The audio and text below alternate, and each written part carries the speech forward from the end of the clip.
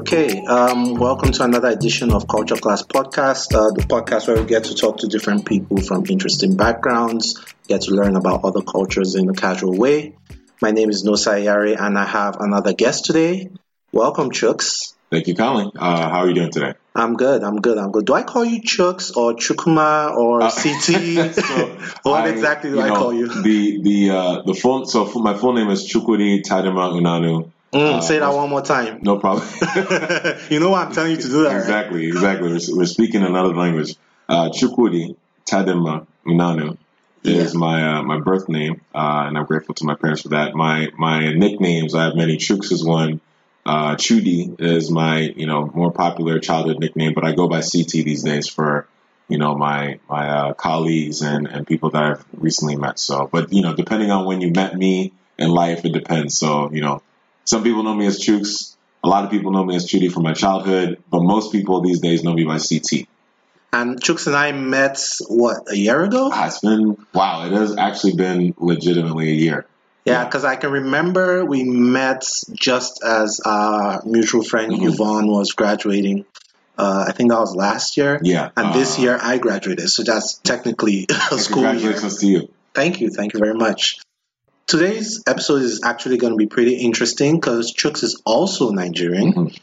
I know the purpose of this podcast is to talk to people from different backgrounds, but I've said it time and time again, background doesn't necessarily mean country. So I've had a whole bunch of people on this podcast, people from Kenya, Saudi Arabia, El Salvador, Pakistan, and a whole bunch of countries. But the fact that we are from the same countries doesn't mean that all tribes are monolithic, right? So we're just going to touch on a few things from where we come from. And you also have kind of like a different background in the sense that you were born here. Am I correct? That's correct. Correct. Okay. So I was born in Nigeria and I came here, 2 years ago for grad school, but you were born here and you've been back home a few times. Right. Okay. So going back and forth, that dynamic should be pretty interesting. But before we start, just tell me a little bit about growing up. Where were you born? How was it for you growing up? And give me one of the fun African parent experiences. I know there are hundreds, but I'll say this first. With any, and I mean this for anybody listening, any African, we could write a book, legitimately, New York Times bestseller, Abuja bestseller. I mean, we can write a book about our parents alone. But so a bit about myself. I was born in Prince George's County, Maryland, here in the United States, literally right outside D.C., for anybody that's familiar with the main hospital down there. And after my younger sibling, who's Chinwe is her name, was born, we actually moved back to Nigeria. So it was just my mother, myself, and my sister. Yeah, my father and mother at that time, this is the early to mid-'80s. They were trying to figure out, which economy, which country is better. For in the 80s? In the 80s. Oh, wow. So there was still I guess Nigeria was still competitive, basically. I'll say this much as well as it relates to my family. So in this country, I grew up, my sister grew up as middle class, lower middle class to middle class. But our families on both of our sides, my father's side and my mother's side, were not middle class. We're slightly above middle class. We're not Dangote's, level billionaires or anything like that, but we're very well off. That's back home in Nigeria. Yeah, back home in Nigeria. Gotcha. Both sides of my family are very hardworking, honest, great character, great integrity in general with my family. So they were wanting to see which country, which economy would be better to raise their very young new family. How old were you? At the time when we moved, I was two and a half years of age. Young. Yeah, my sister was just 6 months. So, wow. they were really, seriously considering it. But after about 2.5 years or so to 3 years of living in Nigeria, my parents made the decision, you know what, we're going to raise them still in the States. So my mother, sister, and I, we flew back. By that time, I'm almost 6 years old. My sister's almost three or four, excuse me. And, we flew back to D.C. by Dulles. I remember the day vividly coming back to the States. So even though I was around 6 years old, I remember vividly, seeing my father, him being happy, and my little sister running to him, even though literally my father had not seen her since she was 6 months old. He was working in the United States while my mother was working back home in Nigeria. So, but, they made it work because that's what worked for their relationship. But anyway, once we came back, to the States, we only visited Nigeria around every 4 years or so. So, elementary school, visited again, middle school, visited again, high school, visited again. So it's just I don't know what the word is, not annual or quinannual. I guess that's more frequent than most people, I would say, because some people go every other 10, 15 years. Yeah. So funny enough, the last time I was in Nigeria was 2006. So wow, you haven't been back since 2006. So I'm now in that category every 10 years. you're in for a huge surprise. Yeah. But just touching on something you said, it's really interesting you say that because I used to hear stories of when my dad was in high school, and he told me that there was a time where a brand new car was about 400, 500 naira. Back in the 60s, 70s, and there was a time where the Nigerian naira, which is a currency used in Nigeria, was actually stronger than the US dollar. Wow. So I know you touched on your family situation, but there was actually a time where it was better to be in Nigeria than the US. But it's just over the past 50 plus years, a lot has happened. But yeah, where can you remember the city you went to where you lived for that 2 years? I was in Pawtucket. Yeah, I mainly lived in Pawtucket. There's a company, a French company, oil company called Elf. So we lived, my auntie, her husband worked for Elf, and we lived not too far from where she lived. I mean, they had their own compound, but my grandparents, my grandfather and my grandmother maternally, owned an apartment complex, a flat. So we lived in that flat for free, as you can imagine. Gotcha. And we were just in literally in downtown Pawtucket. Okay, so you were kind of shielded and protected. I mean, you were very young. Yeah, so, at the same time. But how was school? Went to a private school. The memories I have of it, I was flogged a few times. Was that shocking? No. No? And, it was joyful. I mean, it was a very, again, this is mid to late 80s, before 1990. It was a very, for me, precious moment in my early childhood, living in Nigeria. And, I can't forget it because it was a lot of memories with family members in particular that were built from that point forward. So gotcha. So you came back to Prince George's County. That's where you were born. Yes, I was born in PG. So where we were living in Prince George's County then as well was Langley Park, right outside College Park, Maryland. Langley Park. And Langley Park then in the 80s into the early 90s is very different than now. I can promise you that. How so? Predominantly black community in the isn't it still? 80s. No, it's predominantly Latino, Hispanic, Latin. Really? Yeah. But I read somewhere that PG is one of the wealthiest black communities. That is correct. So the county as a whole absolutely is predominantly black, and certainly one of the top, if I'm not mistaken, top 10 richest black communities in the United States. However, Langley Park, Maryland, and Adelphi, and the outskirts of those two communities, where it even borders D.C., is now in 2019 is heavily populated by the Latino, Hispanic, Latinx community. Oh, okay. And not that that's a bad thing. It's just, I remember how it was, and to see how it's changed over the years, it probably really speaks more to the influence of the international community in the DC area. Because it's again, it was a black community, not a Nigerian community. Now that it's Latino, Hispanic, Latinx, gotcha. Definitely is a different flavor in a good way. Gotcha. And it's a good thing we're recording video for this podcast so you guys can see how young CT is. Because the way he talks about all these backstories, I remember when. I sound like an old man. I'm not gonna lie. He's not an old man. Trust me very much. So yeah, growing up in the US, you still haven't told me a story about your parents. What's an interesting one you can remember? So let's see. Wow, I have to really think about this one. Are we talking interesting, funny, or just interesting I mean, it's always funny, really, but funny. Funny is obviously there, but maybe surprising, shocking. I got a little bit of all that. So let's go. This is 1992 actually. So there's a movie that just came out for anybody listening, and it's a remake by Disney, Aladdin. So when I was a kid, I was fortunate enough to see Aladdin, the first one, in theaters in 1992. And that year, my father was actually going to Nigeria to see his mother, who was alive then. She's now passed. So my sister and I, growing up in the States, once we returned, were super excited about American holidays, especially Christmas, because, our friends, we went to a private Catholic school growing up. So all our friends are year after year getting all these gifts for their birthdays and for Christmas and this and that. So we're oh yeah, because we're in this community, we're thinking, oh, our family's like their families. Yeah. We're going to get gifts when it's our birthday. We're going to get, that's what we thought. Now, this private school was not, a cheap private school. Like we found out later, like it's a pretty penny to go to the school. But again, our parents were very much invested in us as we learned over the years. So my father's going to Nigeria that winter for Christmas to see his mother. My sister and I are both thinking, okay, we're going to get at the time I was thinking I'm going to get this Super Nintendo. That was the new game system at the time. Yeah. I'm going to get all these games that my friends just got. I'm going to get this. I'm going to get that. My sister's thinking she's going to get this Barbie dollhouse. And, again, we're little kids. We're thinking big. We dream big all the time. Yeah. So when Christmas comes, my father's not home. He's in Nigeria. It's just my mom, my sister, and I. And I'll never forget this. We each get 2 gifts, and they're identical. Okay. The first identical gift is a flashlight, an Aladdin flashlight. So it's this purple flashlight with the head of the flashlight is yellow, and you have the Robin Williams genie as the on-off switch for the flashlight. Okay. And then there's this other toy, and I can't remember the name of it, but if anybody is old enough to remember, I'll put it that way.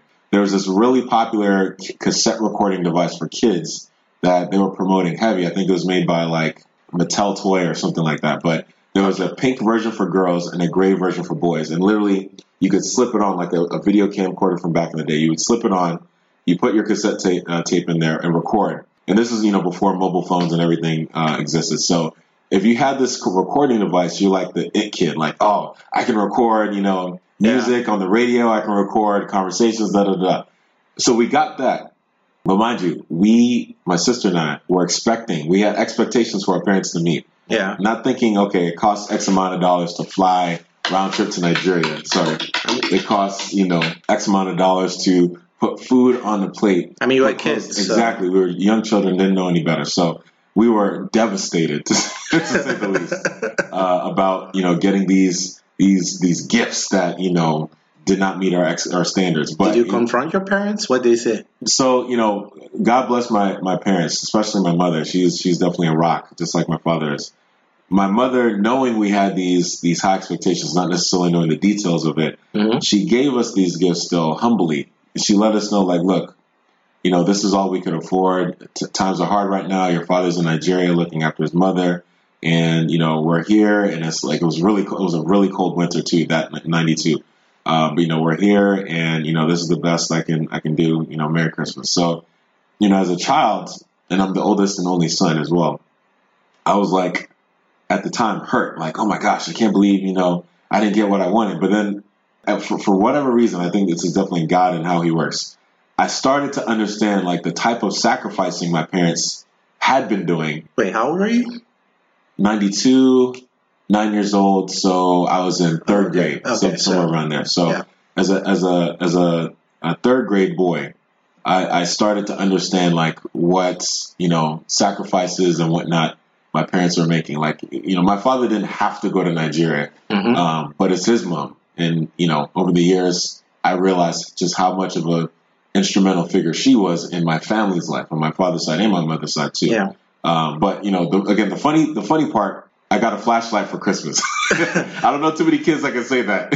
I mean, a couple of people, and again, like I said, this is where we go back and forth, right? Mm-hmm. Now, me growing up, we're pretty much middle class also, but I know a couple of people who would have been happy to get a flashlight for Christmas. That's real. Some people, let me see, Christmas presents I encountered, maybe not me personally, maybe friends, but probably maybe you can eat multiple meals during Christmas, so you can eat lunch twice, which is not like a thing in some households in Nigeria. Or maybe you can, I don't know, where there's this thing about Christmas clothes back home. So back home is not necessary, branded clothes are not necessarily the thing. So far your clothes are new. Well, I have new clothes, well that's the thing. I don't care if it's, I don't know, Yeezys or whatever. The mom probably bought the clothes like maybe 6 months to Christmas, stored it in a box, get them to wear the clothes during Christmas, and sometimes like store those clothes again for next Christmas. So those were some of the dynamics like growing up. But I understand like it was a different time, it was a different geography. But your parents had just 2 kids, just you and your sibling? Yeah, they knew, before they even got married, they knew like we can only handle 2 children. We don't want to be like our siblings or like our family in general. I have, cousins. I have on my mother's side, there's one of my mother's brothers has 4 daughters. Gotcha. One of my mother's only sister has 3 children, and one of which Jennifer. Yeah. And the other relative, her baby brother has 2 sons.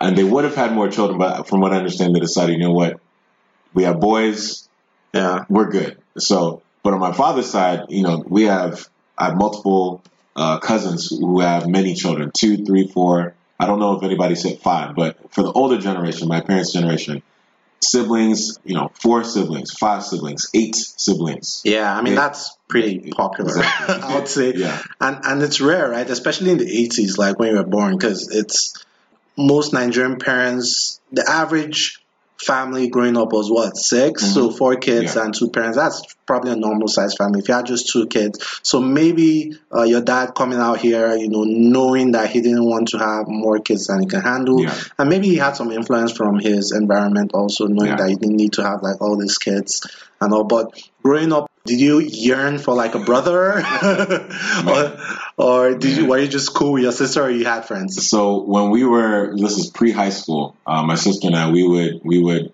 reminisce, we would dream. To continue on the dreams we had. We dreamed a lot as children, I'm telling you. My sister and I would dream like, man, I would love to have a little brother for me. And then my sister would be like, yeah, I want a little sister. Like, and we would actually come up with proposals to our parents. Daddy, mommy, can you, do something so we can have a new What kind of proposals? Do you actually call the meeting, or you like No, wrote something? legit. My sister and I would have meetings. This would happen maybe every 2 to 3 years. Oh God! In our early childhood, like we were like, because it's just us. Like she's the only girl, I'm the only guy. Gotcha. As we were getting older, we couldn't necessarily relate to each other because I'm not a female, she's not a male. Yeah. We don't think and communicate the same way as we obviously know now as adults. Yeah. So we would be like so frustrated, we would come to an agreement. You know what? Let's talk to our parents. Let's get another sibling. Let's see if it's a new sister or new brother. And of course, they're like, "No, you're crazy." Oh my goodness! Every time, but no, it was interesting. But it was interesting to know that you were that open with your parents to talk about things like that. Because again, I don't mean for this to happen the whole episode, but I just want to go back and forth and see how we can see the differences, growing up in the US and probably growing up in Nigeria. So in a typical Nigerian family, you don't look your parents in the eye, like especially your dad. You dare not look your dad in the eye. Like there was a time where I didn't enter my parents' room for more than 2 years. Oh wow. Yeah, because even when they're not around, like you dare not enter your parents' room. Like you go to the door and you knock, and they're like, "Who's that?" And sometimes when they know it's you, you're like, "It's me, daddy." Like if it's someone serious, they might come out immediately. But when they know it's you, it's my child. They might spend like 10 minutes. Like it didn't occur to me now, but back then I can only imagine what they were doing. But they'll spend.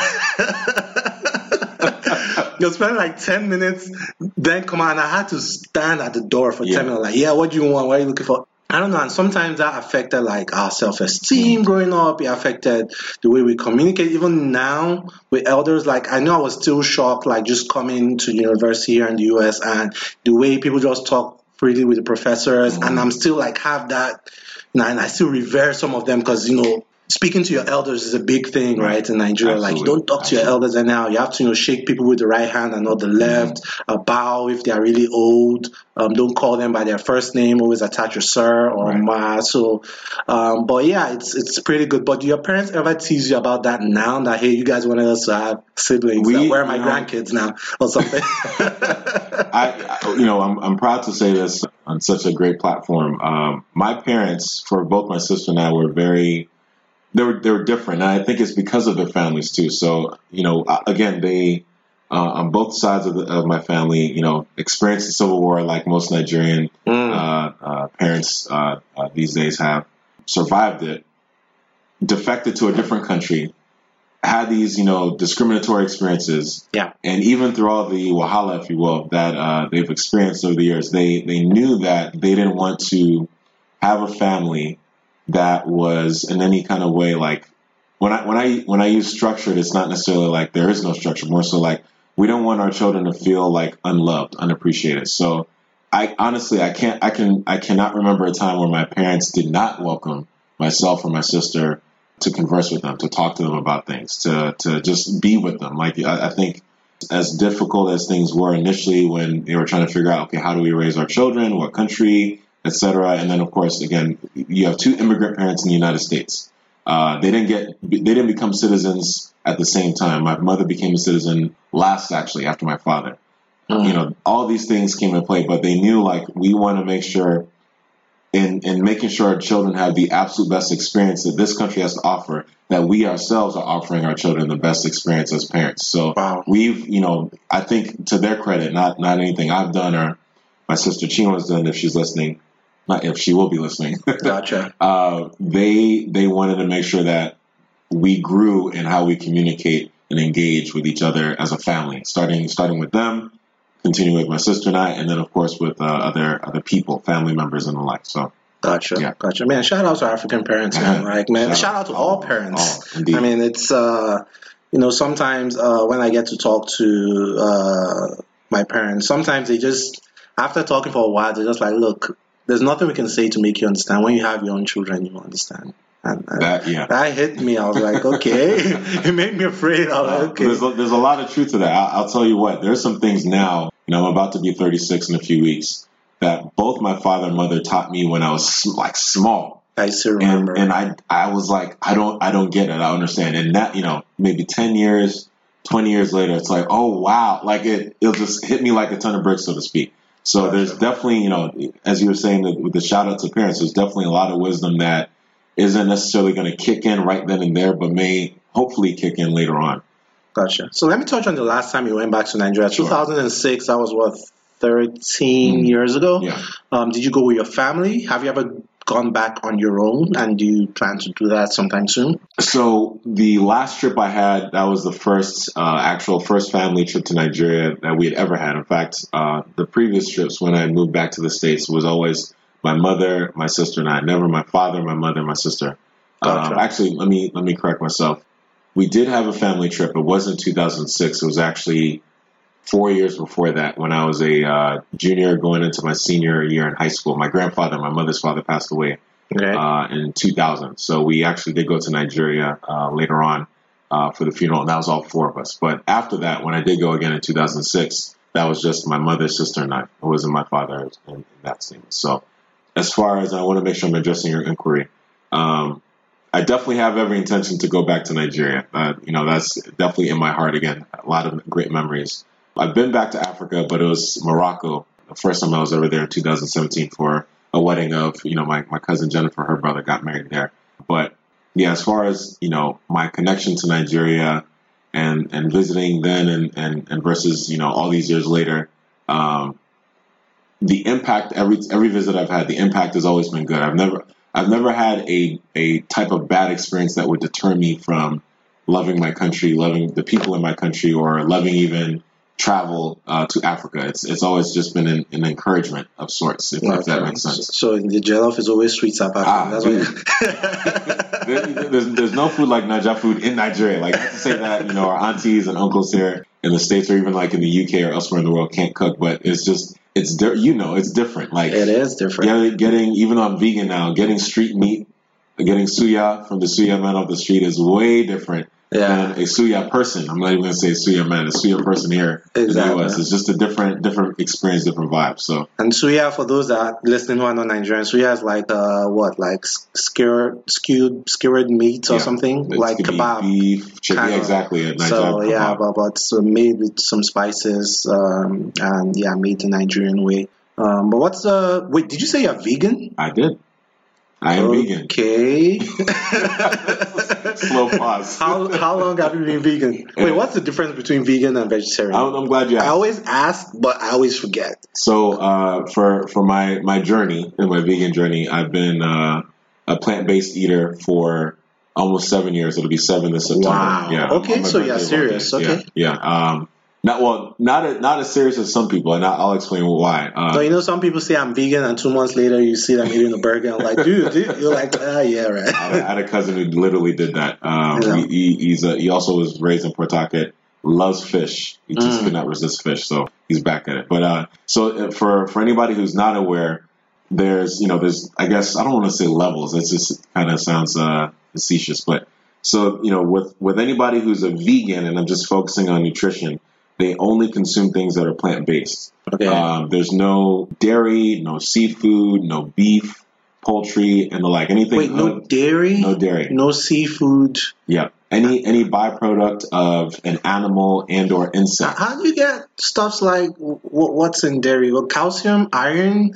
How do you get stuffs like that? So there are other, if you think about it, with cows and other type of cattle, they are typically going to eat plants, and those plants give them those same nutrients that we essentially get from their bodies if we eat the meats. I mean, they eat plants when we see them. We don't know what they're doing at night. I mean, they might be ordering takeout. We don't know. They might using Uber Eats, using DoorDash to get some pizza.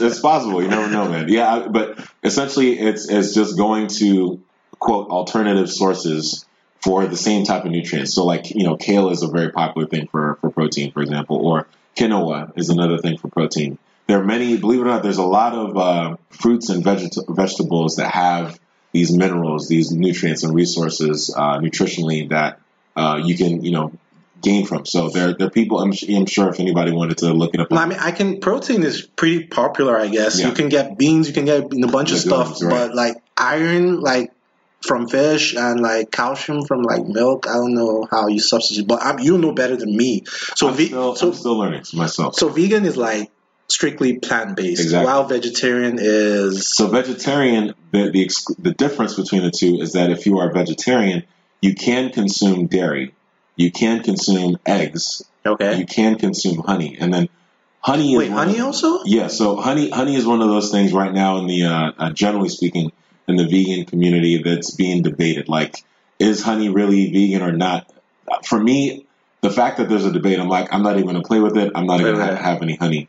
For the record, have I had honey accidentally? Yes, that's happened. You go to any African wedding or wedding in general. Yeah. Somebody is using some ingredient that you don't know that they're using, and you're accidentally. Yeah, of course, check the egusi very well. Exactly. Exactly. So, but honey, if you're a vegetarian, you can have that.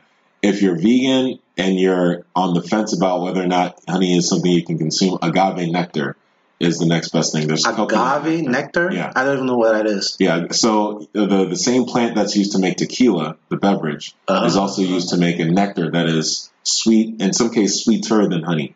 So there's so many, in 2019, there's so many alternatives. But why though? Why did you become vegan? What happened? Is there a story behind it? Yeah.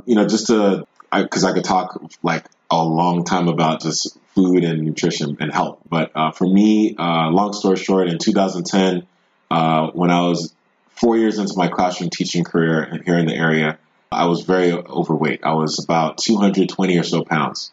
And for me, that was just heavy. Like I felt heavy. I felt slow, sluggish. I was not happy with my image. So I decided to start exercising, like seriously exercising, working out, and also changing my diet. So then I was researching, different trends at the time. Beachbody is one of those things that was really popping off in the early 2010s. Now it's, another different level 10 years later. But, I started doing Beachbody related exercises. P90X and Insanity were like the two big things at the time. You did Insanity? Yeah, I did Insanity. So I've done Insanity twice. For some reason, I can never complete P90X. I go through the first, they have 3 phases. So I went through the first phase and something would happen where my schedule would just be messed up. So what I would do, and some people do this now, is mix it up with the Beachbody exercises that they offer. So I did phase 1 of P90X. Then I did all of Insanity, all 6 weeks. Then I would go back to the first phase of P90X and then do all of Insanity again. So that I did that for about 2.5 years. In 2012, I dropped, initially, this is as a non-vegan, I dropped roughly 20 pounds. I was like more toned, cut, your boy was feeling really good, right? Mm-hmm. And then as far as veganism is concerned, in the early 2010s, this is when veganism was starting to also become a little bit more notable and popular. I was like hearing about it on the news, on online blogs. This is when blogging was like a real thing, not like now, which is I think different. Now it's more like vlogging. Exactly. But, I kept hearing like veganism as I was looking up vegetarianism, which was actually what I was more interested in, pescatarianism and vegetarianism. Because again, I grew up in port, seafood, periwinkle.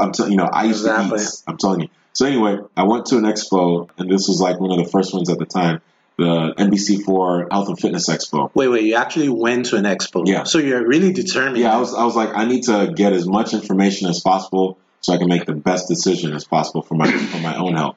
So I went to this expo, talked to various doctors, nurses, medical practitioners, and experts. I put that in quotes because you don't really know who's at the booths. Gotcha. But there were two, at the time, there were only 2 vegan booths. So I went straight to them, talked to the people at the booths, gave me all these brochures, and I was like, great. You know, in my mind at the time, I was thinking I'll be a vegan 5, 6, 7 years later. It sounds like interesting, but not right now.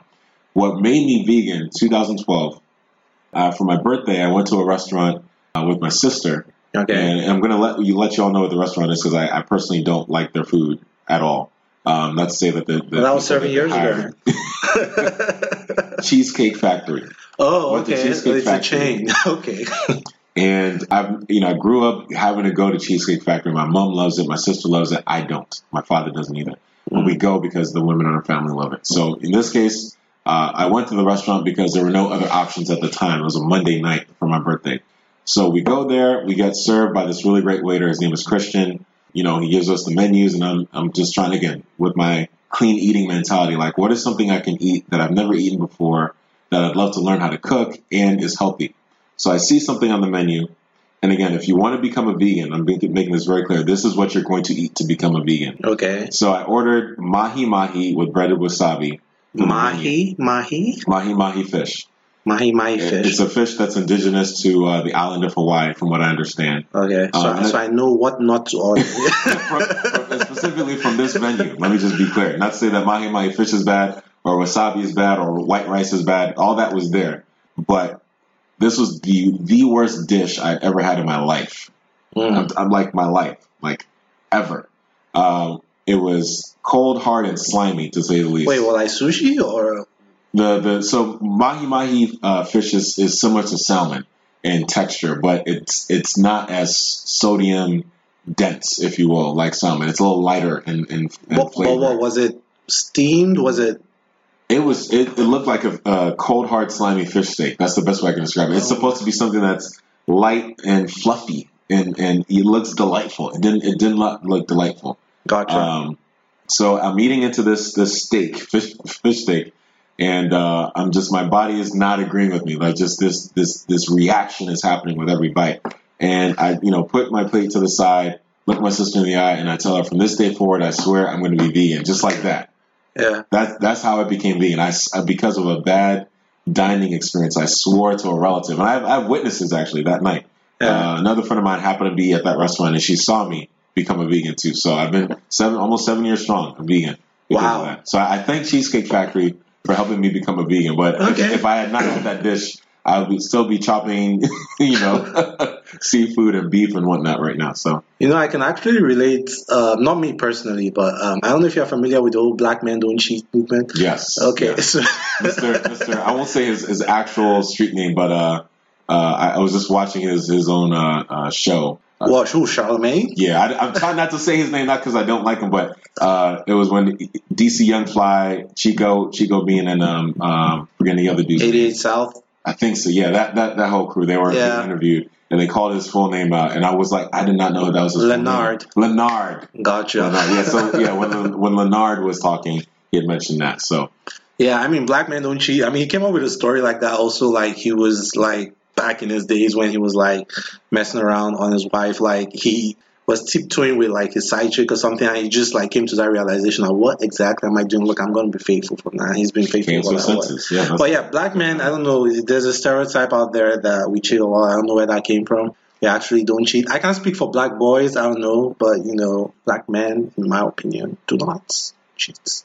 I think one part of that, so the good thing about the movement is that it's being broadcast, right? It's on various platforms of media. I think that the reason why such a movement has to exist is because of media at the same time. Mm-hmm. On the flip side, there's been this, and now there's this renaissance, if you will, on black entertainment overall, whether it be broadcasting, film, TV, radio.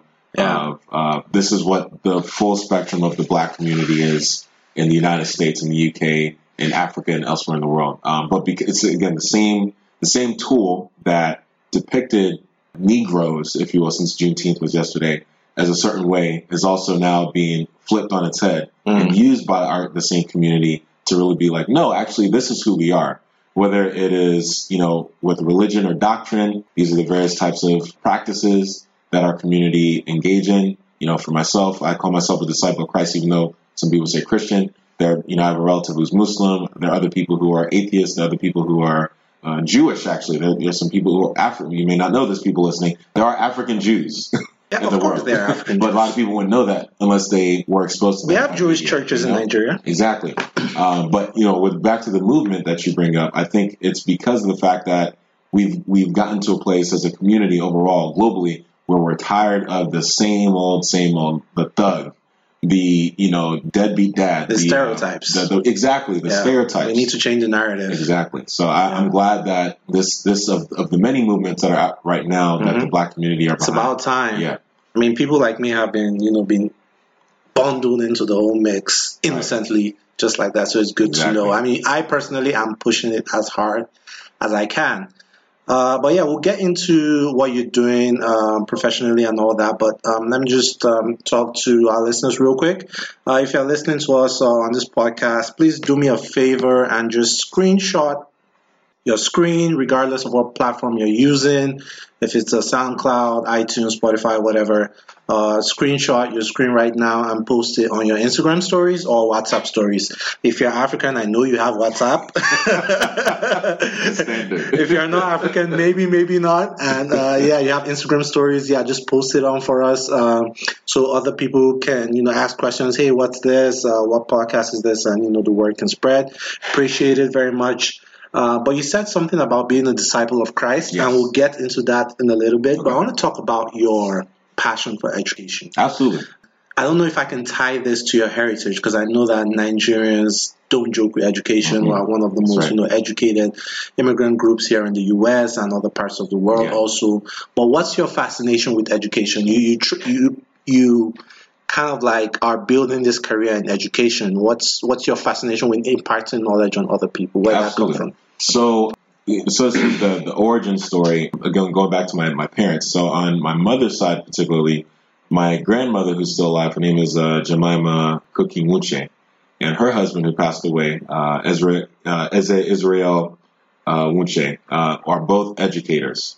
My grandfather was actually a politician as well as an educator. He was, if you were to talk to certain people in the Igbo community here in the DMV and New Jersey and parts of Cali even, as well as Texas, somebody at some point went to one of my grandfather's schools. Like, he was that much of an influential figure politically and educationally in Nigeria. This is pre and post Biafra War. Gotcha. So, in some senses, it's in my blood. This desire, this passion that I have for education, and not specifically the field only. It's more so what it can do for communities. Because I've had that experience of understanding like how education is so influential. But to hear stories from, I've heard almost hundreds of people just approach my family and randomly in some cases. Well, we could be at a function, a wedding, a general like Igbo congressional meet. Literally, there are men and women who are in their 80s, 70s, 60s, and 50s that have gone to my grandfather's schools in Nigeria in some period of time. And if it weren't for your grandfather, I wouldn't have, gone to school in the UK or gone to school in the US, et cetera, et cetera. So for me, hearing those stories, knowing my grandfather like I knew him growing up as a child in Nigeria, and then later really understanding the ripple effect he had in his life before he passed away, I'm like, man, he left this impactful legacy in people. I need to do that. I need that is a standard that to this day I'm still in my very tender age of 36 soon. I'm still working on. So for me, education is about not just titles. Like, yes, I have 2 master's degrees. Yes, I have a bachelor's and associates. Yes, I have 4 degrees total. That's not important to me. Like, what am I doing with those degrees? Who am I impacting with those degrees? That's what's important to me. So even separating education from schooling, basically. Exactly. Because it's the one type of resource or commerce that can make or break an entire nation. And there's studies that we could talk about now of, like, I think it's Norway and Finland, for example. In the past 50 years, education has impacted those two countries. For example, whatever country you bring up, South Korea, for example, if you were to look into their history, same thing. Whatever country that has previously been debilitated or impoverished, that invested over a period of time in education, years later, decades later, that country is a lot more powerful. China, you could even talk about China. And we have Nigerians in China. We have Nigerians in all these countries I just mentioned. We have Nigerians everywhere. There's a reason for that. Not just because we go where the money is, but also educational opportunities. We also go where the educational opportunities are. If we don't get a visa in the U.S. or Canada or the UK, we'll go somewhere. Somewhere. Exactly. So for me, again, it's about the impacting communities for the better, not for the worse. Okay. And is there a roadmap for that exactly, or you're still trying to, like, find your way?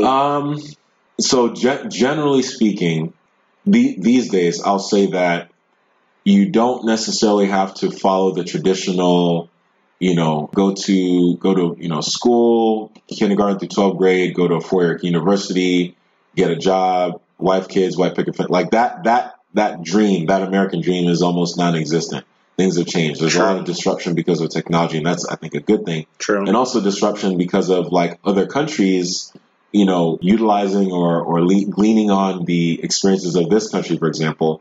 And, Obama said it a few years ago. Why are we sending back our international students to their home countries when we need them here to help build our country? So there's this, again, that he's addressing education in that kind of a statement. He's acknowledging the fact that even though we have all these things, these resources in our country, the United States, that doesn't mean that other countries can't compete or even do better than us. And that's what's happening right now. So I don't think there's a blueprint or a map, so to speak, for getting the type of education one would need. I think that journey is going to be different for each person. I have a friend who's Ghanaian.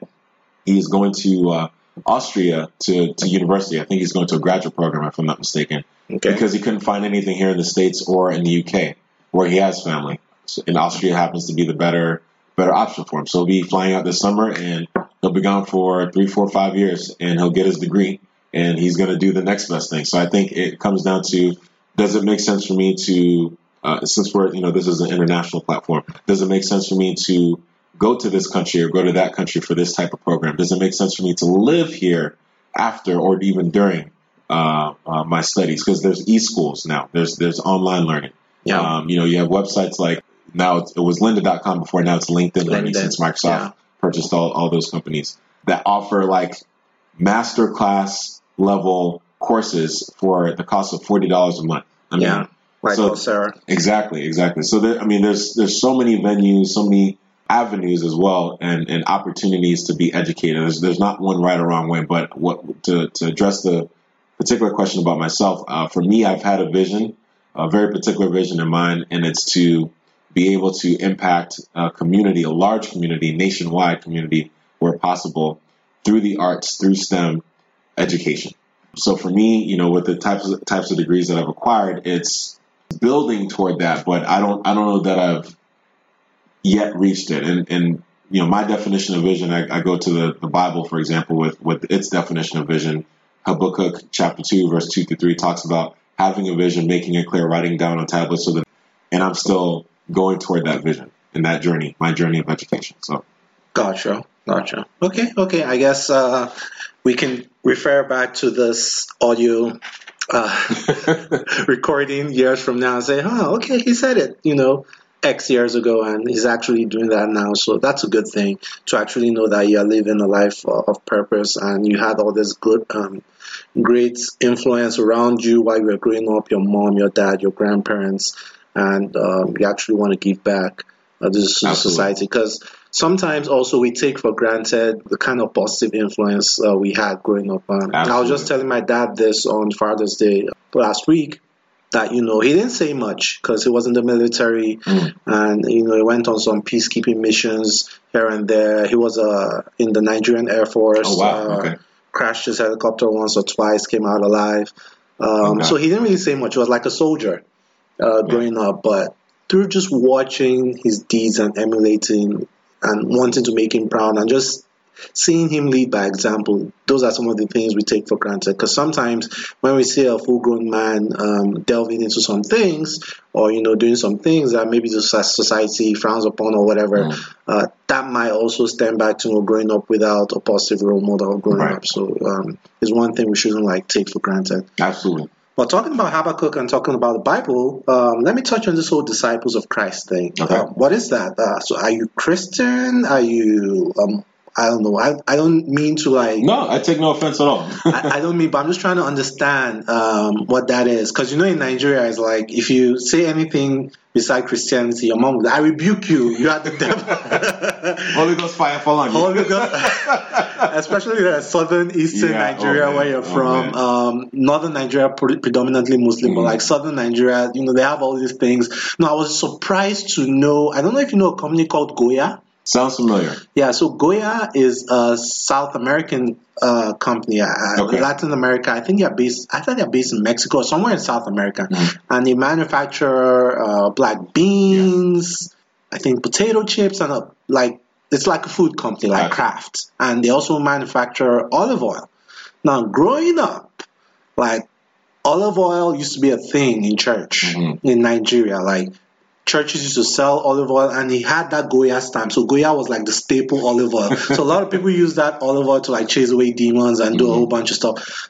Coming to the US and seeing that olive oil on the shelves and seeing that people actually use it to marinate and cook. Maybe they use it to cook the mai mai, I don't know. But I was like, wait. So you mean this oil didn't come from heaven? It was actually produced in a country and exported to another country, and people buy it. I'm like, oh my God. So I don't know. There's a difference between religion, spirituality, and Christianity. But I'm just interested in your journey through spirituality. What do you consider yourself? What are the tenets of your religion? And how is it different from your parents, and how they take that, if there's a story there? Sure. So I was born and raised a Catholic in my family. I went to a Catholic school. The private school I mentioned earlier is a Catholic school. Went through just that whole process of studying. We didn't do Bible study. We had something of a watered down version of studying the Catechism, which is the actual doctrine of the Catholic Church, Catholic community. So we did that. I had an infant baptism. Did the whole Stations of the Cross thing when I had my communion. I'm forgetting the name of it offhand. But as a middle school boy, confirmation. There we go. Gotcha. I had my confirmation. You have your baptismal name and everything? No, so confirmation in Catholic doctrine is a little different. So I have a friend. She's Cameroonian. She was baptized and then also had a confirmation, I believe, the same day, because she had never been baptized as an infant. Even though her family, I think she was raised by a single mom, her family was Catholic. But she never actually, again, had an infant baptism. So she did it later on in life. But most of the kids I grew up with in my particular Catholic community, we were all baptized in our infancy. And, we were going to this school, and we had confirmation when we were in 7th or 8th grade. So I grew up that way in this very small community of Catholics, relatively speaking, engaged, because it was school. For me, it was school. So it was my school community, which, is a small private school, so everybody. Yeah. Once I entered high school, however, that changed. We all went to different high schools. Some went to private Catholic high schools, like the very popular ones here in the state of Maryland or in D.C. Others, like myself, who couldn't afford to do it, we went to public school. So I would see some people here and there over those 4 years, but never really, it wasn't the same. Once we entered high school, that closeness we had was essentially gone for the most part. So as a result of that being gone, my religiousness also, if you will, was slowly disappearing. I wasn't going to mass as often, and then it went to the point of my freshman year, I'd go almost every Sunday with my mom.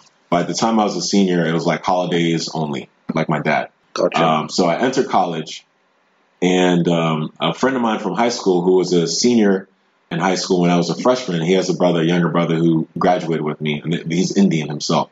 He became a Christian, a disciple of Christ, as I mentioned before, in college. He grew up in a religious family, but as he would tell you if he were here right now, he was not a Christian. His family were not Christians, but they were believers, which, again, the semantics aside, those are actually different things according to the Bible. Gotcha. So for me, when I became a freshman in college and, met up with this friend I hadn't seen in a while and who just became a Christian, knowing who he was in high school, he's a very loud, rude dude, but the cool, loud, rude dude. Yeah. And seeing this like 360 change, if you're 180 change, I'm like, this is weird. I don't want to be around you. Like this is not the you I remember. It was different. So, for whatever reason, God allowed us to cross paths literally every single week, my first semester in my freshman year. And all he would do is invite me to church. Hey man, you want to go to church? Da da da. No. Or I'd make up some lie if I didn't say no. And then I have to share this story with you. It's not often I get to say this. So there was one time, again, we went to the same high school, so we lived in the same community, and we were both commuter students to the University of Maryland. So there was one time I'm heading to campus in my car, and I look in my rearview mirror, and he's right behind me. So in my mind, I'm thinking, again, this guy I'm trying to like avoid now in college. I'm like, yo, he's following me. So I'm literally speeding down New Hampshire Avenue to Adelphi Road to head to College Park, Maryland, to park my car to avoid this guy who I thought was following me. He wasn't following me, I found out later, but it just so happened he left his house before I left my house. So we happened to just be on the same road. Coincidence? Coincidence every week? Let's call that providence. Gotcha. He was an engineer, civil engineer, and I was undeclared. And if you're, for anybody listening that knows College Park, Maryland, University of Maryland, those are two separate colleges, the colleges of letters and sciences and engineering. They're separate buildings. The students don't necessarily meet in the same places at all. Like if they do, it's because they have the same class. But literally I would be on North Campus, he'd be on North Campus. I'd be on South Campus, he'd be on South Campus. We would somehow cross paths. And again, I can't explain how and why. I'm sure if we had, Google Maps back then, we could track our data and be like, oh, that's why you were at Bird Stadium, because da-da-da. But, long story short, that first semester, as challenging as it was, I did terribly my first semester in college. The university was kind enough to reinstate me. That's how bad it was. And I was in a different place spiritually than I had been before. I was like very downtrodden, very low, just like, man, there was a girl I was really into, Ghanaian girl. We were both in ASA, African Student Association. And I thought to myself, like, yeah, we're friends. She'd want to date me. Mind you, I went to a private school, and again, small community, and I grew up watching a TV program that doesn't exist anymore called Saved by the Bell. And I really believe what I saw on TV. We were talking about media and how it portrays characters and people. So I really thought, like, if a guy and if a girl are friends, and if the guy likes the girl, then the girl likes the guy, and they'll start dating. I really believe that. Clearly, that's not the truth for anybody listening. That's not how life works. But, I was devastated and was very low. My mother, during the winter break, she saw me, and we normally, the communication, even though it was great between my parents and I, we never talked about church. We never talked about God growing up. I don't know why. That's just how it was then. It's different now. But she saw just in my particular state how low I was and was like, Chidi, you need God. And that stuck with me. Like, I'm like, for my mother to like go out of her way to talk about God briefly, it was like literally all she said. I was like, I'm going to consider it because it's my mom. So spring semester comes 2002, year that the men's program wins the basketball championship. And I get, again, reinstated back. And same story. I keep running into this guy over and over again on campus. His name is Vince. So there's one day outside the tennis courts and the old Coliseum, the basketball court, I forget it offhand right now, but where the Terps used to play basketball before the new stadium was built. I saw him from afar, and I knew in my gut, you know what? Depending on what I say, this might be the last time I ever see this guy like in my life. So I decided to just go up to him. He's walking toward me. Oh, now you went up to him. Yeah. Okay. At this point, like, again, literally for, let's say, 20 plus times, he had seen me and I'd seen him on campus. And it was usually him seeing me first. But this is the first time I saw him first. So he reluctantly walked towards me as I was walking toward him. I greet him. He greets me back. And then he invites me to another church event. But this time, it's not a Sunday worship service. It's a Bible discussion called Bible Talk. So I was like, Bible Talk, what's that? So he's like, it's just a, Bible discussion. Different people from different backgrounds come together and we talk about a topic or a theme or a scripture in the Bible. I'm like, okay, sure, I'd like to go. He's like, really? I was like, yeah. And then I asked him, when is it? He's like, today. I'm like, what time? An hour from now. I was like, where? That building over there. Why the Ramon Jimenez building? So I was like, okay, I'll be there. He was like, oh, okay, cool. So I go to this discussion. I was the only visitor for this Bible discussion, but it was like by far the best discussion of the Bible, of God's word, I'd ever had in my life to this day. I remember it very vividly. I met some really great guys and gals. In fact, two women's basketball players for the university were in that discussion, and they were part of the campus ministry. 2 days later, the next day, it was because it was Thursday evening, went to a devotional service at your American University. Yeah. So that was my first time at campus there. And I applied to I have to say it. So I applied to AU. They rejected me with passion. Like, I got the rejection letter. I was like, what do you mean with passion? I was confident I was good enough to go to AU. And of all the schools that I applied to, AU was the only one that said no. Thanks, but no thanks. Gotcha. I felt some kind of way about AU. Well, let me tell you something, bro. There's no jollof close to AU, so maybe you dodged the bullet. It's closer to UMD, man. Yeah, at the end of the day, it's all good. That's a beautiful campus, and they have a lot of great programs there. But we had a service down there in DC with other campus ministries. The AU had a campus ministry. Wait, so all through your college years, and this was freshman year, right? Freshman year. So all through college, you were part of the Christian. I began to study the Bible for the first time in 2002. Like, I had a Bible I bought from the dollar store. Gotcha. But I read like the first page in Genesis. Stop. This was middle school. So really, all these years I had been part of a Catholic mass community. Mm-hmm. I had an understanding of religion, an understanding of spirituality, but not necessarily a relationship with God. And it wasn't until I was in college that was exposed to me for the first time through the Bible. So through these Bible studies and my understanding of God's word, and realizing that, oh my goodness, I'm not a Christian, like according to how the Bible defines Christianity, and specifically what a Christian or specifically a disciple of Christ is. That's not my life. I have not been living this way. That's when I decided, okay, I do want to truly make Jesus Christ the Lord of my life, and not just say it, but actually live it out. So I, studied the Bible for roughly 2.5 weeks, got baptized in my own will. 2.5 weeks? Yeah. That's it? Yeah. It was one study after another. I had many men graciously enough taking time out of their day, whether they were, working in the church as staff or graduate students or undergraduate students that took time out of their day to help me understand God's word and how to become a Christian. So in about 2.5 weeks that happened, and March 24, 2002, I got baptized in the name of Christ Jesus for the forgiveness of my sins. And, I've been and again, I know Christian is the word, but I personally choose not to use that word because of the way people perceive the word. Like if you were to, I mean, you're here or globally? Globally. It's how do people perceive the word? People define it differently. It's, for example, if I were to, I have a cousin who's Muslim, right? Mm-hmm. He converted while incarcerated. If I were to have a conversation with them now, I don't believe it's Nation of Islam. I think it's Orthodox Islam. Gotcha. But if I were to ask him, what is a Muslim?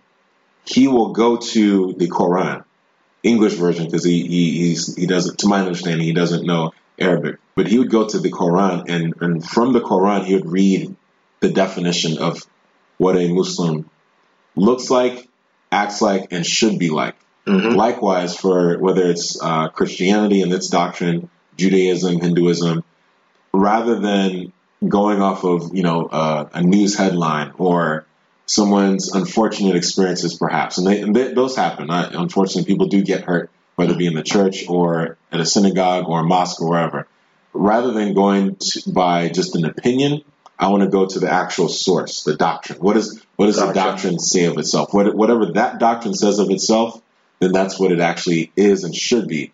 Whether people actually follow it, that's a different story. Mm-hmm. So again, I grew up Catholic, and the Catholicism has its own doctrine. It's an actual completely separate doctrine called the Catechism. And that's how you become a Catholic, through its teachings. But according to Jesus' teachings, if you're to follow him, there's a very specific way to do that, and that's shown in the New Testament. That's shown in the various epistles that, whether it be Paul, Peter, Jesus' physical brother James, and so on and so forth, wrote about.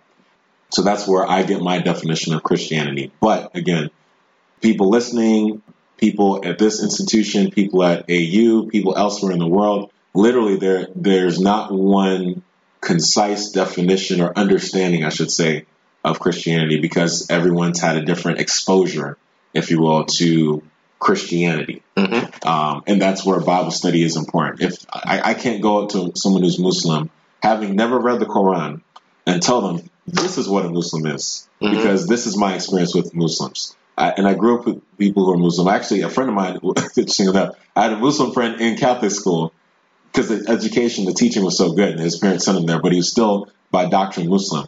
And in college, he really practiced it heavily. But it's like me telling him what it is when he has a doctrine right there. Like, actually, no, this is what it is. This is what it's said in text. Likewise, for someone to tell me, Christianity, and I'm hypothetically speaking out loud, Christianity is this thing where, you go to a building and you hoot and holler and you say hallelujah and you ask for your forgiveness of sins and you just go that one time, that once a week. You cannot summarize a doctrine with that one experience somebody on your mama's, aunties, brothers, sisters, godparents' side had. It's actually more than just that. It's a relationship, and doctrinally speaking, that relationship can be found in the Word of God, in the Bible. So Gotcha. That was a little long-winded, but hopefully that helps. Anybody listening helps. I understand what you're saying, that Christianity, and I agree, to be honest, it's a relationship. It's not necessarily tasks that you're expected to do here and there, or a place, a building that you go to worship with other people. It is a relationship. But I was curious when you were talking about that just now. I was curious to know, like, when did the society try to define Christianity? I don't know if that's something I personally am aware of, or maybe I'm just oblivious to that fact, or maybe there are experiences in your life that made you think like that. But I don't know if there's any time I felt that society was trying to define Christianity, or even, I don't know. So, I don't know. It was just interesting to hear. I think, and I've probably been focusing on media a lot for a reason, because, with my title as a librarian now, academic librarian, a visual communication and outreach librarian, there's a visual literacy and visual communication that goes with use of media. Like, for example, people who listen to your podcast, who also watch video version of your podcast, they are literally being communicated to and also interpreting at the same time, whether it's through their ears or their eye gate or whatever, the information that they're receiving. So at the moment, there are people in the world that their exposure, and I know you used that word before, their exposure when it comes to, and again, I'm quoting this, Christianity, is from movies, from TV, Gotcha. from at times radio, or the limited interactions that they have with people who call themselves Christian openly or secretly, or who say, "Oh yeah, I went to a church and this was my experience," and that's all that they're going off of. Like, that's the information that they're going off of, and not one time the actual Word of God.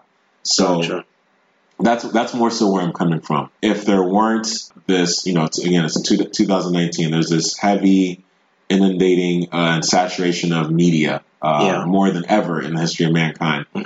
People want to do what's easy. So it's easy for me to just, pick up my phone, go to, let's say, IGTV or, Facebook Live or YouTube. Is that still a thing, IGTV? Yeah. It's actually, I would say on the entrepreneurial side, a lot of business people are like using that to their benefit. They're getting more of an audience than they would have beforehand. Gotcha. But these whatever the platform is, so many people are being communicated to in a way, in a limited, like, 5-minute or 60-minute segment of some video or some audio footage, and that's all they're going off of, that 1 hour. Or again, it could be whatever unfortunate experience that someone has had, and there are a lot of those stories out there. That's definitely truth. I'm not going to pretend like nothing bad in the body of Christ has ever occurred, in the church has ever occurred, or in any other doctrine, whether it be a mosque, again, a synagogue, or a temple. Like, unfortunately, there are bad people in any circle. Correct. In any field, and in any industry. And then also within doctrinal practices, there are people who enter a community to specifically harm others. I mean, that's we're human. For better, for worse, people are fickle, and that's going to happen, unfortunately. But again, going back to the point, the exposure part, there are people who are only as informed as what they've been exposed to, rather than what they can investigate it about, if you will. If there's, again, being a librarian, being a former classroom educator, if you're actually going to do the work, do the research, like, ask those questions. Oh, that's something that people don't do now at all. It's like hashtag fake news. Hashtag freaking news, man. It's like, just read the headline. Exactly. And it's there. So Anyway, let's touch on business for a bit. Sure. So, and I don't mean to stereotype by any way, but you're Igbo, right? Absolutely. So I would imagine like you experience a lot of role models growing up who are entrepreneurial and coming to the US that was kind of like an option for you to be entrepreneurial. But what do you do like business wise and how do you get into it and just talk a little bit about that? Sure. So I've dabbled mostly in small business, but I do have a background in corporate work experience as well. Most of my small business and corporate experiences are either in direct selling, art, or I'm forgetting one more, food services. There we go, in hospitality. So there we go. That's mainly where I've gotten most of my work skills from. Those three industries or areas, if you will, as well as education, of course. Now, at the moment, I'm not, for example, doing direct selling. I'm not directly involved in food services. That's whether it's a restaurant or a supermarket or anything related to food. Currently not dabbling in that. And then as far as art, most people that have known me for years know that I'm a creative, an artist, and I've had a company, small business company, for 13 years now, where it's essentially I'm a consultant, independent artist, freelance artist, that sort of thing. But even that has taken a break, a pause, if you will, for what I'm currently focused on, which is library sciences and services and education, in higher ed. But as far as my past experiences, I've, in the corporate side, I worked with a direct selling company, no longer exists, but at the time I was their social media manager, managed their content for about a year and a half or so, before I and my former business mentors parted ways with the company. And then that was before that company went bankrupt. I'm not saying they went bankrupt because we left, but I'm just saying things just did not work out once we were gone. Gotcha. At University of Maryland, worked with dining services, with facilities maintenance, doing more of the logistical IT stuff, and not necessarily maintenance of IT related matters, but more so database management. I've worked with 2 supermarkets. I actually helped launch a supermarket, believe it or not, in Texas. Yeah, that was an interesting experience, being behind the scenes and seeing how that works in that particular Southwestern market. What kind of supermarket? So the company is Winco Foods. Okay. And they were kind enough to hire me at a time when they were opening up their Louisville supermarket, which I believe still exists in Louisville, North Texas. And I learned a lot. They actually flued out. I wanted to say that. Flued out some of their corporate executives and other management and admin to do a lot of training and to just essentially cultivate the culture that they wanted to have in that community of Louisville. Louisville is a great place if you've never been to North Texas. It's north of Dallas, and it's also north of Grapevine, which is also a great community I've lived in. Check it out. But learned a lot in my experiences working with this supermarket. There's a local supermarket here that I've worked with before when I was in grad school. With direct selling, and direct selling, for those of you that don't know, includes MLM, includes door-to-door, business-to-business. Multi-level? Yeah, includes, if you ever, get stuff in the mail and they're like, hey, order this roast beef that's gourmet, like that's all direct selling. It's direct to the consumer. So I've worked in the industry, but I learned a lot in general over the years in these various industries about how to engage with a client, a customer, and really the community, because it all comes down to meeting other people's needs. Yeah. Any business, like you have this, HP laptop, you have this other equipment for audio recording and broadcasting purposes. Mm-hmm. This is meeting your need of podcasting, broadcasting, and the like. I'm not really considering this a business, more like a hobby for now. For now, but I've been having some thoughts lately, but we'll see how that turns out. Maybe I'll come to you for some. Yeah, sure.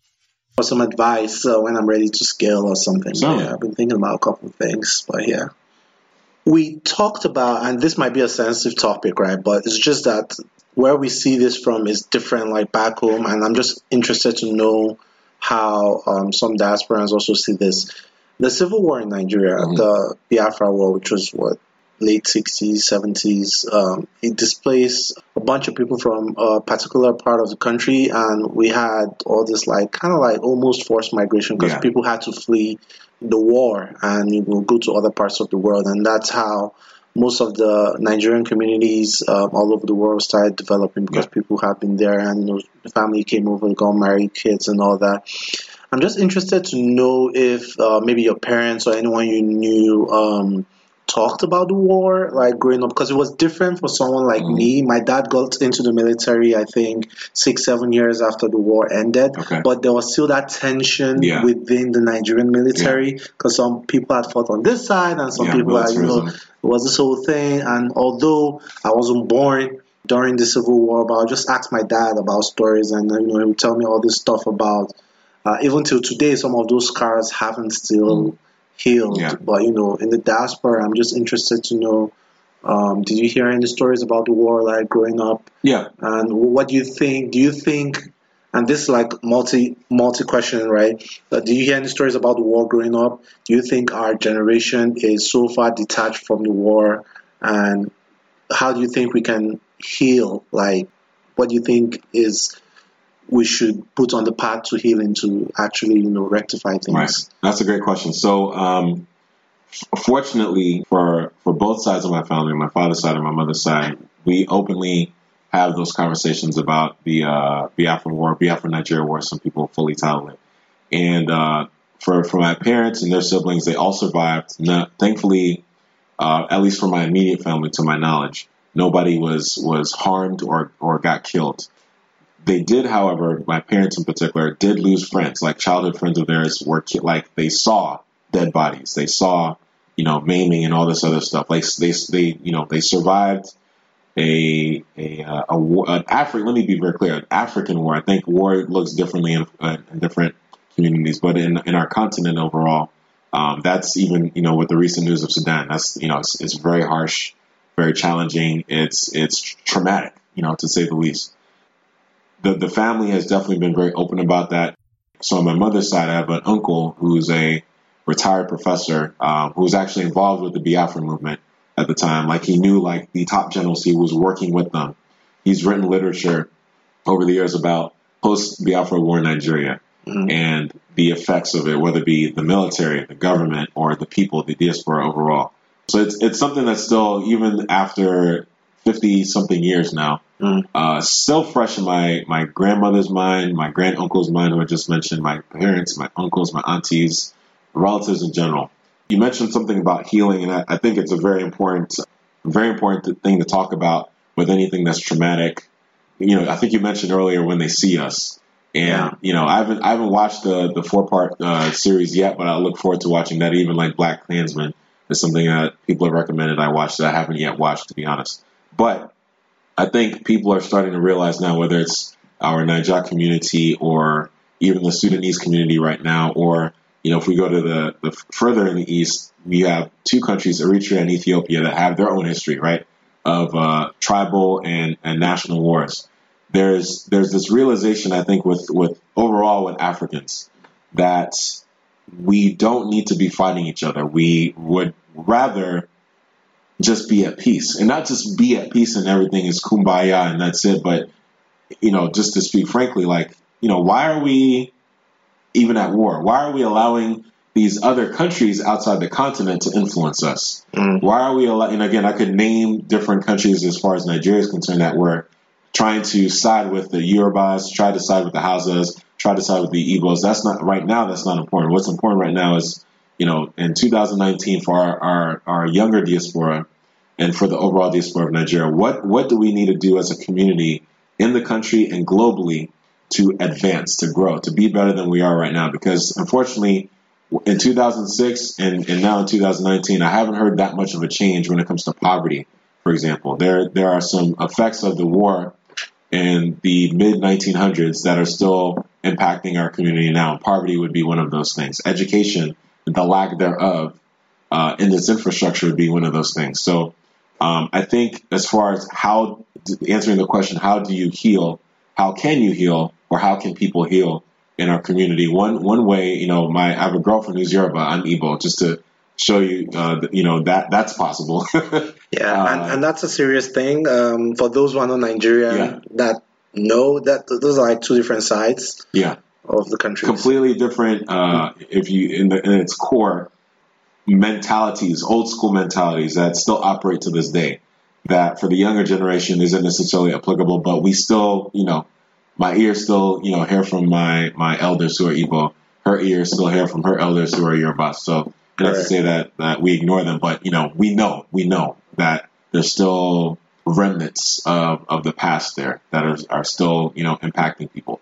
But as far as healing, talking about it is definitely one thing, and speaking one's truth and being heard, I think, is also very helpful. That's the thing. How do we talk about it in a culture, in a country where you're thought not to bring out sensitive stuff in the open, where everyone is hypocritical about a whole bunch of stuff, where respect, that if someone doesn't like what you're saying, when you're saying the truth, they weaponize culture to make it seem like disrespect, and even there's the censorship on certain things. I mean, till now, even the movies that try to be done about the war are like blocked by the censors board and all that stuff. So how do we even start to talk about it? Social media? I don't know. Yeah, there can't be a fear. Like, people who operate out of fear aren't really operating. They're not really living. Like, there's actually a danger living that way. I mean, there are literal historical examples of people like that. I'm going to just mention one name, and that kind of will speak for itself. Adolf Hitler. I mean, he had a traumatic experience in his childhood, and based off that fear, he made a decision that essentially led to genocide. We cannot live in fear. That's a very important thing. We have to absolutely positively live in love, but be very embracing, truthful, forthcoming in that living in love. So that said, though, I agree with you 100% that there's definitely in our community there can be a so to speak, a chaining, restrictive force to prevent that information or that opportunity to talk and be heard about the hurt and the pain from this post-war civilization we now live in being there. But talking about it is still important. I mean, I probably will be going back to the Bible once in a while. So even in Scripture, it talks about confessing one's sins in order to be healed. Like, there is a healing process when you speak out and reveal something that's painful or hurtful. And, if for anybody that's never done therapy, for example, whether it be for mental health, emotional health, or whatever, that's what therapy does. It allows people to speak in a safe space where they normally would not have that opportunity or space to do so. In order to be healed, the purpose of therapy is to be healed, and I look at it in the same way. Like, if our people, whether they're the elders or the younger generation that are living in a community affected by this war that happened however many decades ago, if they're not allowed to speak about their experiences, they're not allowed as well the opportunity to grow, to change, to heal, and to allow other people as well to benefit from that. Because again, I think it's important to remember that if one person gets healed and helped, that means that person can now help and heal other people. True. In my opinion. Correct. You cannot be healed at the same time without participating, without being part of that process. Like, you can't just go to a doctor, raise your hands, heal me. No, you have to participate, right? There's a participation in the healing process. And I think for our country, like literally our entire country and our people, whether you're Hausa, Yoruba, Igbo, or the other tribes for that matter, I'm part of Popo on my mother's side. So technically I'm not even 100% Igbo, I'm 3/4 Igbo. But, whoever you are, you have to participate in that process of healing. And part of that will be speaking your truth and being heard and allowing people to be heard too. I think there's also, again, that comes into play with participation. Exactly. And I'll end on this note. Unfortunately, we have a very layered, intricate, complicated history as a diaspora, and it takes time to unwind and unravel those things. It's not a very simple solution for a country to be healed. It takes time.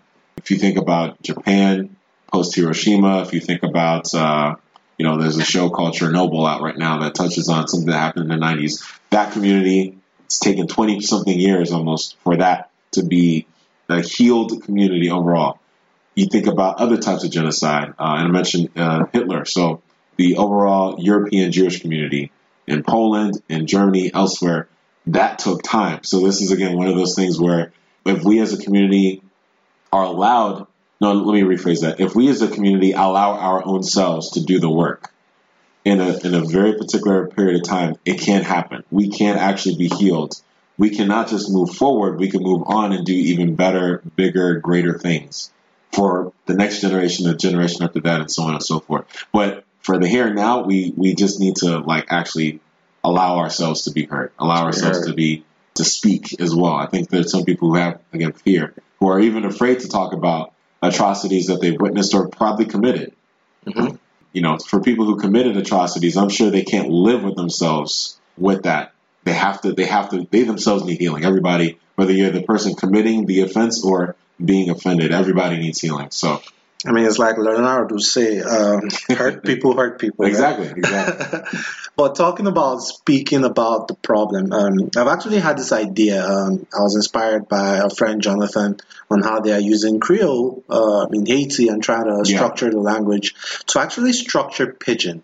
So growing up, I don't know why Pidgin has become this whole classism thing where you're not supposed to speak Pidgin in schools, and I don't know, like Pidgin is frowned upon in some places, but in my opinion, like Pidgin is understood by everyone, like from the guy selling food on the street to the bank manager, Right. like so, and it's a common language understood by 90% of the population of Nigeria. So why can't we settle down, actually structure Pidgin as a language to make it teachable, to make it transferable? I don't know. That's something I've been thinking about. That if I was to like start a foundation or an advocacy group, that would be something I'll probably do.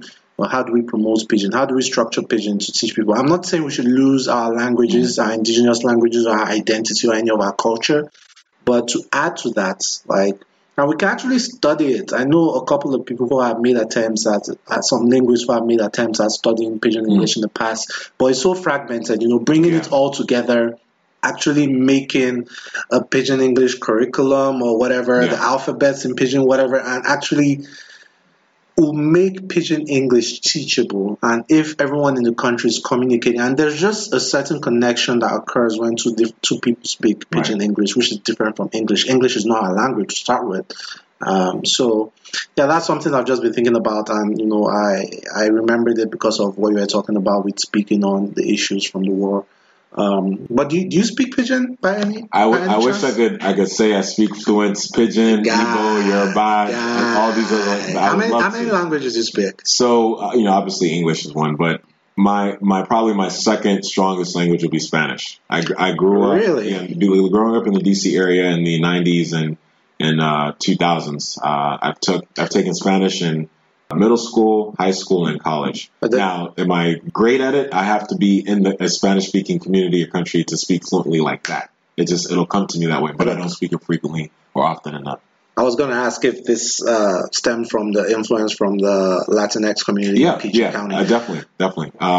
Funny enough too, and I can't remember if we had this conversation before. So, Japanese is actually something that I have a bit of a schema of, an understanding of, because I grew up watching anime as well. Oh, really? Before anime was like this thing that it is now. Yeah. When it was like this, like, underground type of manga. I used to watch anime, and occasionally when I had the chance to go to a comic book store and it had import comics manga, I read the manga or try to read the kanji anyway. So strangely enough, I'm a American-born Nigerian national Igbo guy who speaks English, Spanish, and understands Japanese more than he does Igbo. But I hope your dad don't listen to this. But guy, now you're supposed to learn Pidgin now. May I teach you Pidgin? If you chop jollof, no sabi speak Pidgin. When it comes down to it, if my life were to depend on it, I'll learn. Gotcha. Yeah, so I at least have that. But I at the moment with Pidgin, I hear some. I speak very little, and that's as far as it's gone so far. But I would love to improve my skills. Gotcha. And you've talked about like immersing yourself in other languages, Japanese, Spanish. Have you been to other countries? What are some of your most memorable travel experiences? So I've not yet been to any Asian country, but obviously being here in the States, there are various Asian communities. Vietnamese community is big here on the East Coast in DC, just like it is on the West Coast in Cali, Sacramento. But countries, the UK, have been there, Germany, France. I forgot, French is another language where I know a little bit, like I can hear it, but I don't necessarily speak it fluently. And I worked with a French cafe actually before, as far as food services is concerned. Gotcha. And then, of course, Nigeria and Morocco, where they speak French there as well in Morocco. But Amharic is something I'd love to learn because of the Ethiopian community that I grew up with and have worked with as well. Portuguese is another language. No falo português. That's literally all I know. I can say I don't know how to speak Portuguese. Gotcha. And just communities that I've grown up around or with, people that is in those communities, or countries where there's something that they have. Like I'm a football fan, or not American football, but international football, soccer, right? So that's another kind of a connector for me to these various cultures and communities. Exactly. You follow the Premier League? Chelsea FC. Chelsea, baby. Anyway, I don't think I like to call myself an Arsenal supporter, not like a fan, like just a supporter. Yeah. I wish them well, That's how I feel about the Redskins. Until the Kaepernick situation occurred, I was actually an avid Redskins fan, and then once that happened, I was like, you know what? The NFL and the Redskins can kick some rocks. Gotcha. Yeah, I'm not mad at the men who play that need to make ends meet for their families and even the management and some owners, not all, but I'm 100% now international football. That's what I'm about. Gotcha. And it's becoming more and more popular if they can break into that US market. Dude. I mean, I went to see DC United a couple of months ago. They lost, even with Rooney. I think they lost like 4-1 or something. Something ridiculous. Rooney, we're in the same age group, so he's, as you know, a dinosaur for his age in the soccer game. But yeah, I've had this conversation with so many people. I have a friend who used to play in the MLS years ago when Dallas burned before they turned to FC Dallas, and there's not perhaps a correct way to frame it, but unlike Europe, unlike Africa, unlike other countries, there's not really you don't have these academies, soccer academies like you have in Europe and Africa and elsewhere that literally allow children to. Unlike baseball and baseball, football, basketball, those exist. I used to coach at the high school level in the States soccer, but it's different. That's the best overall description I can give. For it to get to like European level, take a century. Gotcha. But hey, I don't think it's as it's a relatively new sport in the US, I guess. About give or take 100 years. 100 years old. Well, I'll say this. I'll actually look that up. When did soccer start exactly? I think it started in the UK. It started. So definitely in England. That's where it was birthed. When it started to appear in the United States, and I'm forgetting the story, an ambassador from the UK brought it to the United States. There were actually, before MLS, there have been 3, maybe 5 leagues tops that existed before the MLS was established in 95, 96. But it just never picked up. Like baseball was like the thing in the early 1900s. Mm-hmm. Like first 40 years, baseball was the sport. Gradually, football and basketball started to pick up. The NBA, of course, picked up in the 60s, and then in the merged with the ABA. Yeah, late 60s, early 70s, the NFL, AFL, and eventually their merger. That's when that started to pick up. So there's been those 3, and then hockey, of course. Can't forget hockey because that's soccer on ice. That's the way I've always understood it. Hockey obviously had its influence in this country from Canada, Russia, and other countries. So there have been these other European sports, because basketball is actually Canadian. I didn't even know that till the Raptors won. Yeah, someone was like, basketball started in Canada? Basketball started in Canada. I didn't even know that myself. So you have these. So now we've come full circle. It took them a while, but I'm glad they made it. And it took a Nigerian GM to do it, right? Masai. Shout out to him. But there's been all these other sports that have been more dominant because of the American community, the American culture. America, for anybody that doesn't already know this, America is anti-world when it comes to like doing its own thing. So it is, man. You don't have rugby as popular. Trousers become pants. Pavements become sidewalks. The trunk, the boots. Boots become trunks. They just like to do their own stuff. Yeah. I'm trying to remember what diapers are called. Diapers are nappies. Nappies, yes. I mean, it's just U.S. likes to be different, but yeah, I would say that's mainly the reason why. Well, it's been very interesting talking to you. A lot of informative stuff. I think I can actually split this into like a 2-part series. But yeah, it's been really interesting getting to share from your experiences being Nigerian, but being an American-born Nigerian, so to speak, and getting to learn how you grew up, your take on spirituality, and a couple of other stuff. But before we leave the podcast, I like to play something called Endgame. Cool. So the objective of the podcast is to learn about other cultures, to learn from people with different backgrounds. We do that by having a casual conversation, and hopefully people pick up things here and there. But I like to play Endgame at the end of the podcast to be more deliberate on passing that information, so asking people. So I have a set of questions, some of it tilted towards Nigeria, some of it tilted towards the US. I know you are part of both communities, both countries. But yeah, let's see how this goes. So, are you ready? Is there like a theme song or? Nope. No Avengers. Nope. No Thanos. Okay, gotcha. Nope. It's and again. I actually looked into this because I don't think Disney can sue me because Endgame is actually an English word, and they didn't invent it, and I don't think they copyrighted that name, at least as regards to podcasts, maybe movies, I don't know, but anyway, it's in the dictionary. I'll do a drum roll. Yeah. Endgame. Okay, so you know how folks in Nigeria call the country Niger for short? Do you know what they call the US back home? What's the nickname for the US? Wow, that's a good question. If you have friends coming over, you say, I'm going to... The States, I think. Nah. No? Nah. States, that Abia States, Imo State. That's true.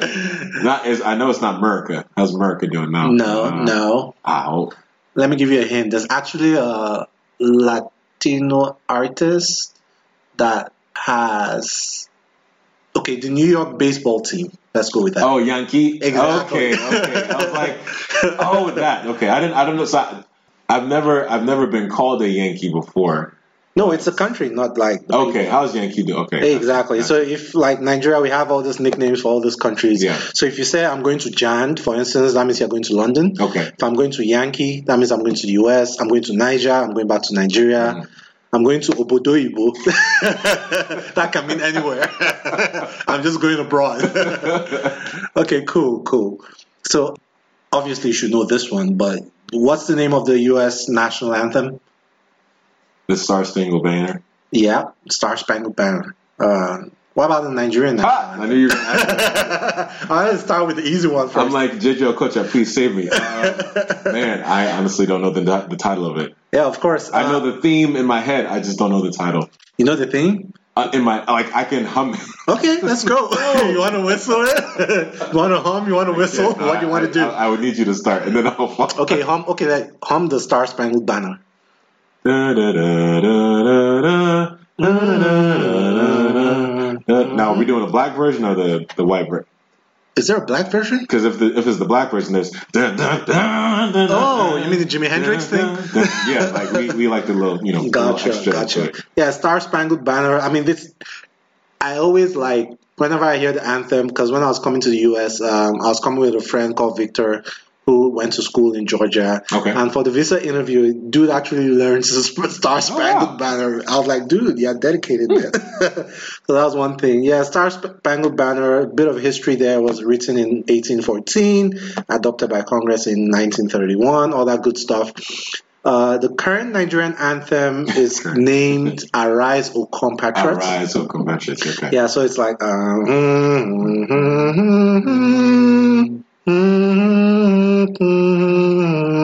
Yeah, it has two stanzas, but the former Nigerian anthem was like, it was there since independence in the 60s to 78. That was Nigeria, we hail thee. Nigeria, we hail thee. Now that, I remember. Yeah, your father should know that one. Your parents should know that one. But the current one is Arise, O Compatriots. It's been there since 1978, so literally like 40 plus years. And yeah. Interesting. They should have an Afrobeat version sometime. I think we actually do have the Afrobeat version of the Nigeria anthem. There's a comedy group called Enugu Westlife. Okay. Yeah, look for them on Instagram. That's my state. Shout out Enugu State. If you're on Instagram, Enugu Westlife is a very hilarious guys that remix all this popular song and add like an Igbo twist, Afrobeat twist to it. It's just funny. Okay, so what about Independence Day, the U.S. Independence Day? July 4th. I don't know the year off it. It was like 1774 or something like that, or 78. Close, 1776. 76, there we go. Yeah. What about Nigerian Independence Day? October the 1st. Aha! Because my birthday is the week before. That's the only reason I remember. What about the year? The year, that was 19, let's see if I get this right. Because we're turning like 57, I think, this year. 61, 62, something like that? Well, 60. 60, okay. Yeah, October 1st, 1960. Yeah, wow, 59 years, okay. Yeah, I mean, it's we're getting older. I mean, we don't have excuses for all the excuses of a young country. Yeah, we need to be, especially with all the talent we have, Nigerians all over the world, making us proud globally. In different industries. We're an X-Men, the new X-Men that just came out. Look. Stunt woman, shout out. She's also a Naija Igbo girl. Okoye. Okere. There we go. Okere. Look her up. The stunt woman for Storm. Okay. She's a Nigerian girl. Now, I mean, even besides and this is not to what's it called, to belittle like roles like a stunt woman or anything, but even like in the mainstream, like Nigerians are like, you just talked about Masai, the doctor in, was it Texas that had the Dr. Amalu. Yeah, he's a good dude. He added me on LinkedIn. I felt good. Really? Okay, we have one mutual connection on LinkedIn. I'll add him too. Yeah. But yeah, thank you very much for coming on the podcast. He's such a good dude. CT, I've been talking to vegetarian by choice, conscious black man who's a disciple of Christ, dual nationality, and all that good stuff. Unfortunately, he has a girlfriend, so when he has slid into his DM, I've warned you. Yoruba girls don't play you. They'll come and visit you wherever you are. Actually, he's not lying. No, but black men don't cheat. So yes, you know what it is. Is there anything you want to plug? Anything you want to drop? Maybe your social media. If someone wants to reach out to you, if there's something you want to put out there into the cosmos. Sure thing. Definitely, again, appreciate you allowing me to be on your podcast and this platform, the various platforms that this is on. So if you want to follow me, I have LinkedIn, like I said. I have Twitter. I will get back on Facebook. I've taken an almost 2-year hiatus because there can be drama on certain social media platforms, as I'm sure y'all know. But Facebook, Instagram, Snapchat. If you look up Unonu, UNONU, you'll most likely find me on Twitter. It's _UNONU_. Same on Instagram. For business stuff, I'm now the Nigerian librarian. I'm also on Instagram. I'm on YouTube. I'm working on promoting that in a little bit. So if you can look me up either way, Unonu or CT Unonu or Chukwudi Unonu. Again, it depends. I've tried to like own Unonu, but there's some like Turkish and or Chinese groups that actually use those names, which is very strange. Like, how does my very unique Igbo last name get acquired by said Turkish and Chinese companies? But yeah, I'm all over social media, so just look up my last name, and you'll most likely be able to find my account, and I'd be happy to follow back. And then as far as lasting remarks, we talked about health, we talked about healing. I'm very much about, if you didn't hear it from me already, just being impactful in the community.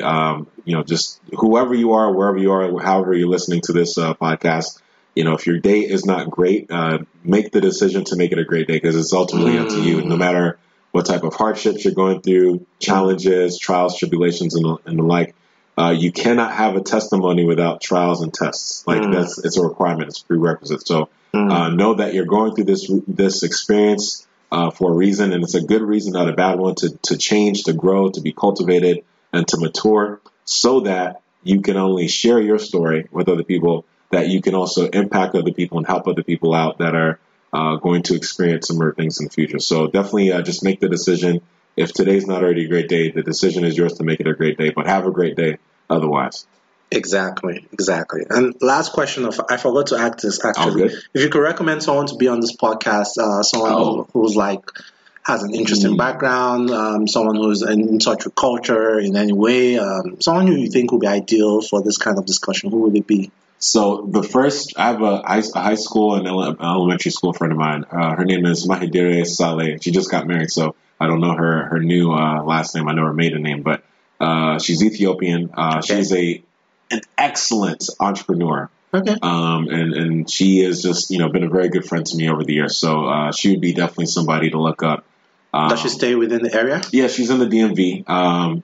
I don't know if she's moved. She used to live in PG County. I don't know if she's moved since she got married. She got literally like months ago, got married. So I'm not sure where she is in DMV, but she is one of the many cool, awesome friends that I have, because I know people are going to hear this and be like, you didn't mention my name. Everybody that I know is dope and cool if you, are humble. So that's such a Nigerian thing to say. Yeah. Okay, I guess we'll make that happen sometime in the future. Thank you very much again for coming. My pleasure. Thanks for having me. Thank you for listening, guys. It's been the Culture Class Podcast. Follow us on social media. It's Culture Class Podcast everywhere except Twitter. Twitter is Culture Class Pod, but it's Culture Class Podcast on Facebook and Instagram.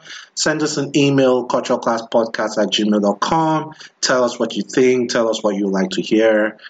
Send criticisms our way and connect with CT. All right. Have a great day, guys. Peace.